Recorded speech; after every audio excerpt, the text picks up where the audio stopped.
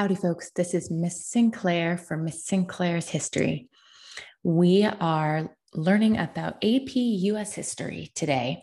We are on topic 3.6, which is the influence of revolutionary ideas. Last time, we talked about the American Revolution itself. Let's talk about its impact. If you are listening to this on podcast, please consider leaving a rating and review. It really helps other teachers and students and anyone who wants to learn about US history find this. If you are watching this video on YouTube, please enjoy the slides. You can take notes. And again, consider leaving a rating. I really appreciate it. Okay, enough about me. Let's jump into it. So, what enabled American success in the Revolutionary War? Do you remember? Now, it's really important to actually pause the video or audio and think about these questions when they come up. Use them as self-assessment tools. If you can't remember something that we just talked about or something that we talked about last week, especially for something as significant as the reason why the United States won the revolution, oh gosh, buddy, like you might need to do a little bit more studying. If you can't remember it 3 days later, how do you expect to remember it 3 weeks later for the test or 6 months later on the AP test? So I will help you out here. A number of things contributed to American success. The fact that we knew the land, the fact that we are frankly more motivated, right? War fatigue in Britain was a real thing. But the biggest thing is going to be the fact that European conflicts took a much higher priority for Britain than the American Revolution. We would not have won if it was not for the intervention of France and Spain. And so their motivations, France and Spain, got involved not because they were like, yes, we believe in your Enlightenment ideals of equality before the law. No, they were like, what can we do to make King George III's life more difficult? I know, we'll just support this little revolution. So today we'll be learning about the influence of revolutionary ideals. So that means we sort of have two objectives here. I want you to be able to explain the various ways the American Revolution affected society. And I'd like you to describe the global impact of the American Revolution. So we have a revolution. Great. Now what? Right? That's the big question after a revolution. It's really easy to overthrow a government. It's a lot harder to establish a new one. So what changes? Well, not a lot, right? The social hierarchy is basically the same. The rich remain rich. The poor remain poor. If you were a slave, you were still a slave. If you were a woman, you still could not own property and you still could not vote. However, some historians say that the biggest change might not have happened immediately, but what changed, what makes the United States unique is sort of the establishment of a system that allows for meritocracy, right? Sure, the American Revolution didn't free the slaves. It didn't give equal rights for women. It didn't even give equal rights to all white men. However, it creates a system that will allow for all of those rights to be established. It will allow for change over time. Right? Compare it to the United Kingdom. The United Kingdom is still extremely stratified in terms of wealth. You still have aristocracy there. Whereas in the United States, although it might be rare, we do have rags to riches stories. So what does this gradual change start to look like? Well, one of the things that we do is we do eliminate the practice of primogeniture. Primogeniture, if you remember, is this practice where the eldest son inherits everything. So the eldest male heir gets it all. Instead, we eliminate that as sort of the default. We start to reduce property qualifications for voting, especially in the West. Now, when I say the West, I don't want you to think Grand Canyon and Utah and California. I want you to think like West Virginia. So many of these new regions, as they start to get incorporated into the new United States, say you only have to be a white man to vote. You don't have to own property. We start to see a legal separation of church and state. We'll come back to that phrase when we get to the Constitution. But by 1800, it is the common practice that religion can't be financed by the government, right? New England in general kept state-run congregationalism until 1800. The Anglican Church is dissolved in the South, and instead the Episcopal Church of America is established. It's essentially the same thing. But the key difference is while they might answer to the Archbishop of Canterbury, they don't answer to the king.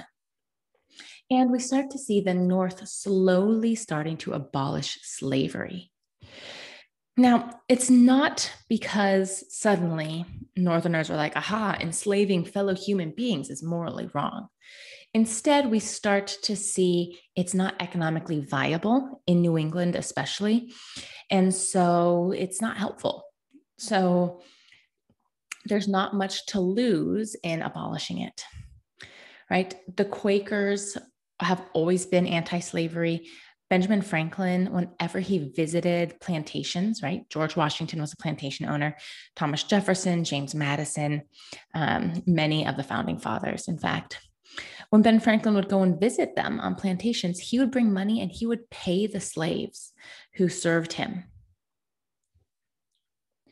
So slavery is sort of on the road to extinction. This is one way, one interpretation of the founding fathers and sort of reconciling their blind spot when it comes to slavery, right? The founding fathers can't decide on what to do about slavery. They can't agree. So they sort of say, like, that's a problem for another day. That's future me's problem. Right. Step one is to create a government that will keep us united. And it's really not a guarantee that the separate colonies won't break apart into 13 separate countries.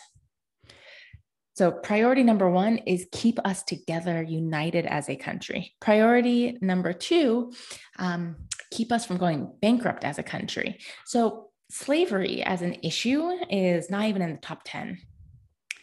Many people think, well, it's just going to die out eventually. So, like, why make it an issue? You see, Pennsylvania is the first state to abolish slavery and to form an anti-slavery organization. We will see in the Northwest Ordinance of 1787, slavery will not be allowed. You see, do I have them up here? Nope, not yet. You see slaves and ex-slaves being significant participants in the early colonial society, right? Phyllis Wheatley is a poet. Richard Allen creates the first African Methodist Episcopal Church. So we haven't solved this issue by any means. We kind of kicked the can down the road. All right, what about for women? Well, you have this whole idea of Republican motherhood. Republican motherhood is the idea that women are entrusted with the moral education of citizens, right? In many ways, women are empowered during the Revolutionary War because as their husbands, brothers, fathers are off fighting, they take up those roles, right? Someone has to plow the fields. Someone has to run the shop. Well, the women do. And part of the idea of Republican motherhood is that women need to be well educated because they need to raise their sons to be good citizens, right? Martha Washington runs the plantation while George is off fighting the British. Abigail Adams organizes the women of Massachusetts.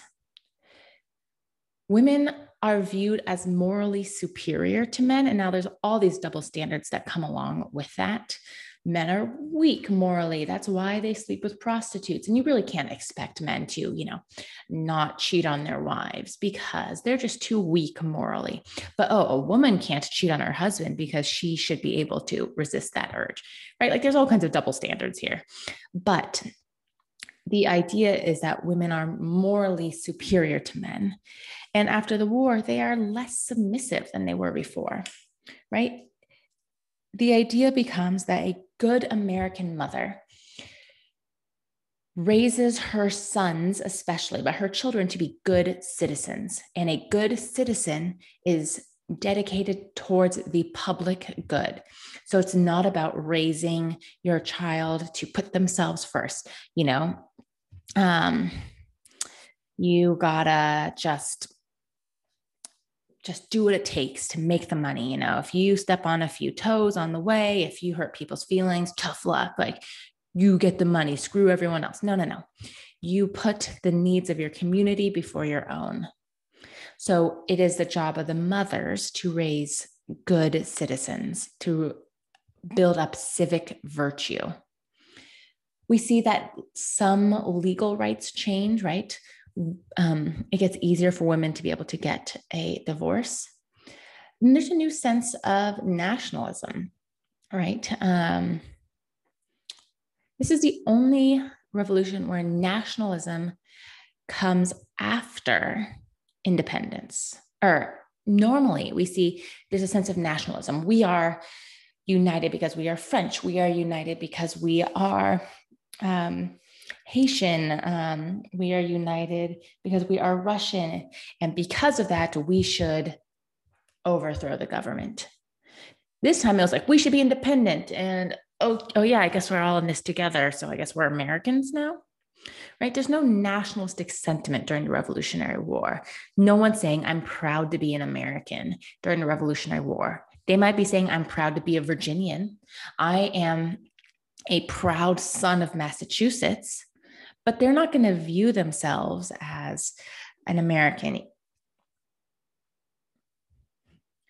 So nationalism is a result of the revolution, not a cause. And we start to see that after the revolution, distinct efforts have to be made to sort of build nationalism. The main term that I want you to associate with time period 4 is going to be sectionalism. Sectionalism. That's like the phrase for Unit 4. And the reason why we have sectionalism is because we don't have nationalism. If you want to look at sort of a great example of Republican motherhood, of sort of feminism, so to speak, in the Revolutionary era, you don't get much better than Abigail Adams. Abigail Adams and John Adams were deeply in love, but they were also good friends, right? He definitely viewed her as an intellectual equal. She advised him on policies, on politics. They would write constantly. They always started their letters to each other, dear friend. There's a great video clip from the HBO series John Adams, where Abigail is sort of advocating for women. And, she writes to him, like, remember the ladies, like, are not the women also sacrificing, also having to fight, even if we're not holding guns, right? We're the ones trying to figure out, how do we feed our children? How do we clothe our husbands who are off fighting? So we know the typical narrative of the American Revolution, right? The scrappy Americans pushed off the cruel British Empire because we were being oppressed. And because of that, we got freedom and liberty and all that jazz, right? We're very familiar with the pro-America sort of version of the story. But history is interpretation. What if a historian wanted to tell the story of the American Revolution from a different perspective? Right? What if a historian wanted to write about the revolution from the perspective of slaves or women, or Native Americans, or even the Loyalists. I would like you to think about if historians are writing the story of the revolution from a different interpretation, like that of slaves or Native Americans, what would they emphasize? What event might be reinterpreted? What questions might they have? Let me give you a couple examples. Right? If you're writing from the perspective of women, you would probably talk a lot more about the home front, less about the battles themselves, more about what's happening in towns and on farms, how women are trying to balance the obligations of raising food and raising children and contributing to the war effort. You would hear more stories involving the challenges of medicine and babies, and less about assassinations of General Burgoyne. Or if you were talking about the experience of the Loyalists, right? The Sons of Liberty are probably not going to be viewed as folk heroes. Rather, they'd probably be viewed more like terrorists.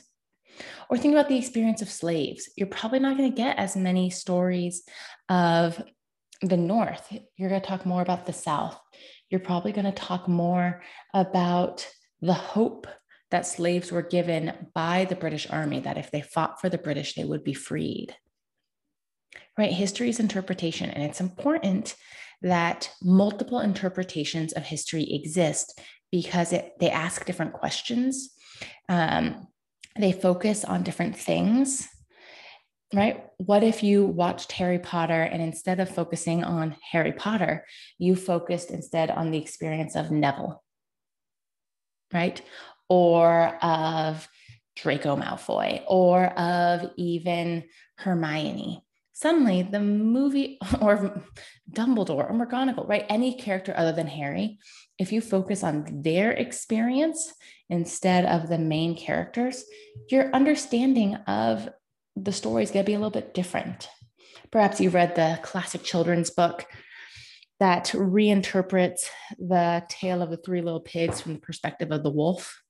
And the wolf just needs a cup of sugar, but he has a terrible cold. So every time he goes and talks to the pigs, he sneezes and accidentally blows their house down. Same thing. Multiple interpretations of history are not a threat. Instead, they give us a more full picture of the events that we then, as individuals, can interpret for ourselves. Okay, let's change and talk about the global impact of the American Revolution. We're not going to spend a ton of time talking about this because, frankly, the AP test is not going to spend a ton of time talking about this. So let's move through it quickly. All right, we're going to start with the French Revolution. The French Revolution is going to be the most directly influenced by the American Revolution. French society at this time is a bit of a mess. You have Louis XVI as an absolutist monarch. That means if the king says on Wednesdays we wear pink, we are all wearing pink. The king says jump, you ask how high, right? There was literally a guy whose job it was to wipe the king's butt after he pooped. And that was a very desirable job because it meant you got to be very close to the king and thus influence. Right? Like that's the situation we're talking about when it comes to how powerful the king is. French society is divided into three categories. They call this the three estates. You have the first estate, which is the clergy, the second estate, which is the nobility, and the third estate is literally everyone else. In France, things have gotten pretty bad. Cities are vile, right? You see Paris is full of literally starving people. The streets are full of beggars and prostitutes. They are unable to afford decent housing, unable to have steady jobs, unable to feed or protect their children. And so we see the poor frequently erupting with violent rage. Increases of taxes or the increases in the price of bread often led to violent riots. France, frankly, like, thanks for helping us out in the American Revolution, but that was a bad financial decision. France is incredibly in debt from their participation in wars like the War of Austrian Succession, the 7 Years' War. So the fact that they decide to finance the American Revolution is not great. More than 50% of France's budget went towards paying the interest on its debts. So in 1789, for the first time in over 150 years, the king calls for a meeting of the Estates General. It's kind of like their legislative body, kind of like Parliament, but not really, because they've been able to go for, over 150 years without meeting. Remember, after the Act of Supremacy in the English Civil War, the King of England doesn't make the laws. Parliament makes the law. No such law exists in France. The Estates General don't make laws, the king does. So, one of the key differences in the French Revolution versus the American Revolution is who's leading it, who's participating in it. Remember, I argued to you that the American Revolution actually wasn't very revolutionary. Who was pushing for the American Revolution? The upper class, right? Thomas Jefferson, John Adams, men who are educated and wealthy. In the French Revolution, we are going to see that the crowd, the lower classes, are the ones that rise up. And I've mentioned this before. What causes people to overthrow their government? Generally, the American Revolution being the exception. People are, if you look throughout human history, you see that humans are pretty willing to put up with a lot. But when you can't feed your kids, when you can't pay your rent, and when you don't feel like you have any hope for the future, that things will not be better for your children, when you despair and you lose hope, you feel like you have nothing to lose. And when you feel like you have nothing to lose, you violently overthrow the government. So Louis XVI calls the Estates General together. They meet, and the bourgeoisie, the middle class of the Third Estate, start to protest. They want France to become a constitutional monarchy with an elected legislature. Now, 97% of France is part of the Third Estate. The Third Estate starts to call itself the National Assembly and saying that, like, oh, we're going to form a legislature. So the king panics and figures, I know what I can do. I can make them stop meeting. And he locks them out of the meeting room. He figures if they're not in the meeting room, they can't have a meeting. So I win. So instead, they go to the tennis court and write a constitution. This is known as the tennis court oath. It's a big deal. Then on July 14th, 1789, nearly a third of Paris is out of work and starving. When they hear that the king and that, like, things are happening down in Versailles, the crowd in Paris overthrow the Bastille. The Bastille was a prison used primarily to hold political prisoners.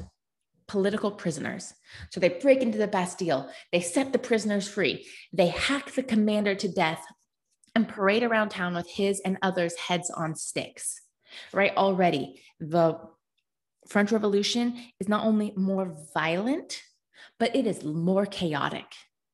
Meanwhile, simultaneously, right, all these things are happening at the same time. You have the tennis court oath happening. At the same time, you have the storming of the Bastille. And at the same time, the peasants in the countrysides who are also starving and unable to feed their children are literally burning chateaus and castles to the ground. They are breaking into the rich people's houses. They are burning the documents that show that they are in debt and destroying it. They are refusing to pay taxes. They are seizing the land. The new National Assembly issues the Declaration of the Rights of Man and Citizen. It is a statement of the fundamental political rights adopted by the French National Assembly at the beginning of the French Revolution. liberty, the right to property, security, and resistance to oppression. It is very similar language to the Declaration of Independence, and it is not a constitution. Meanwhile, right, there's lots of meanwhiles here. Meanwhile, the economic situation in Paris is getting worse. Women are hit hard, especially. They can't feed their families, and they are pissed. They meet in the market to try and buy food, and there's no food, and they are angry, and they feel powerless, and they hear their starving children crying, and they decide to take charge. They start chanting, "We want bread," and they march the 12 miles to Versailles. They enter Versailles, the palace where the king and queen live. They search for the queen, who is viewed, Marie Antoinette, who's viewed as too extravagant. She said, which is not actually true, but the quote attributed to her is, "Let them eat cake." She never actually said that. Like, if they want bread, well, they should just eat cake instead if there's no bread, right? Like that's the rumor, not true. But they essentially take the royal family hostage and force them to Paris, right? There are criticisms to be made for the royal family of France at this time. But imagine how terrifying it would be to have a mob break into your house, hold your family and children at sword point, and force you to march, being held captive, right? They write a constitution, demands for civic equality, blah, blah, blah, limited power. They decide to behead the king and then behead the queen. It's just starts to be a mess, right? You have what becomes known as the Terror in 1793 because Marie Antoinette, Austrian princess. So very quickly, this new National Assembly, France, is at war with Austria and Prussia. I know I'm going into a lot of depth on this. Just listen. You don't need to worry about it. So you have the Reign of Terror. Everyone starts to get worried about counter-revolutionary plots, right? They have a brand new revolution. It's really chaotic. There's no clear leadership. The poor want food. They want a complete restructuring of the social hierarchy. There's fears that there are like conspiracy movements trying to put the king back in power, blah, blah, blah. Enter Maximilien Robespierre and the Jacobins. The Jacobins are a radical group of Republicans during the French Revolution. They will use the guillotine to establish sort of their reign, becomes known as the Reign of Terror. 40,000 will be executed by guillotine. 300,000 people will be imprisoned based off suspicion of conspiring against the nation. Louis XVI and Marie Antoinette will be two of the people executed.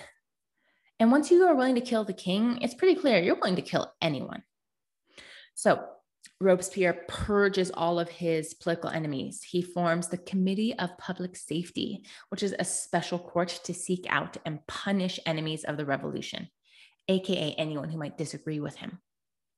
So you sort of develop this cult of the supreme being, and it's this classic situation where Robespierre grows so paranoid. First, he's executing his enemies, then he's executing his critics, and then he's starting to look to his allies and view them as threats as well. So he starts to execute his allies, and then they do turn on him and he is executed as well. It's a mess. Eventually you're going to see a new despot rise to power, one Napoleon, but we're not going to talk about him. All right, let's talk about the Haitian Revolution.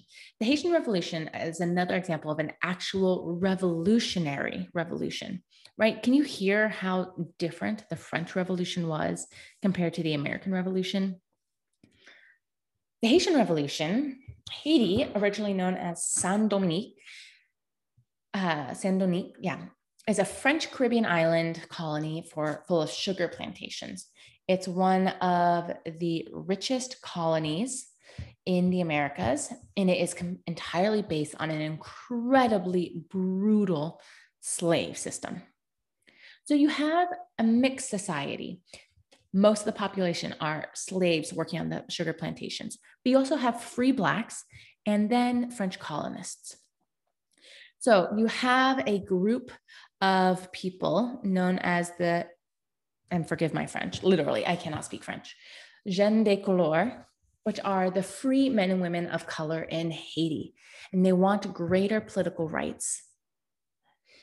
During the French Revolution, we see that the ideas of revolution sort of make their way to Haiti. And the jeunes de couleur start to be like, hey, we want some rights too. They want the ideals of the French Revolution to be applied to the French colonies. Well, the slave owners are not interested in that at all. So the leader of the jeunes de couleurs is captured by the slave owners, tortured and killed. Then in 1791, under the leadership of Francois Dominique Toussaint Louverture, again, forgive my pronunciation, the Haitian slaves rise up. Louverture is the leader of the Haitian Revolution and a former slave. This is our really only successful slave rebellion. And in part, it's because they're on an island. They will free the slaves. The rebelling slaves will destroy the plantations and the crops. They will murder the masters and the overseers. They defeat the British forces who try to intervene. They invade the Spanish side of the island, Santo Domingo, freeing the slaves there.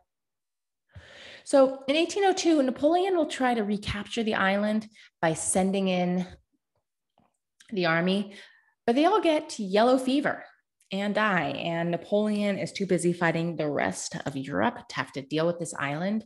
And so in 1804, the Republic of Haiti declares its independence.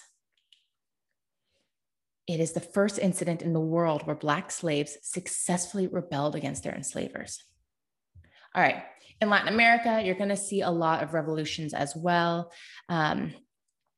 A lot of things will impact the Latin American independence movement, the European Enlightenment, the American Revolution, the French Revolution, the Haitian Revolution.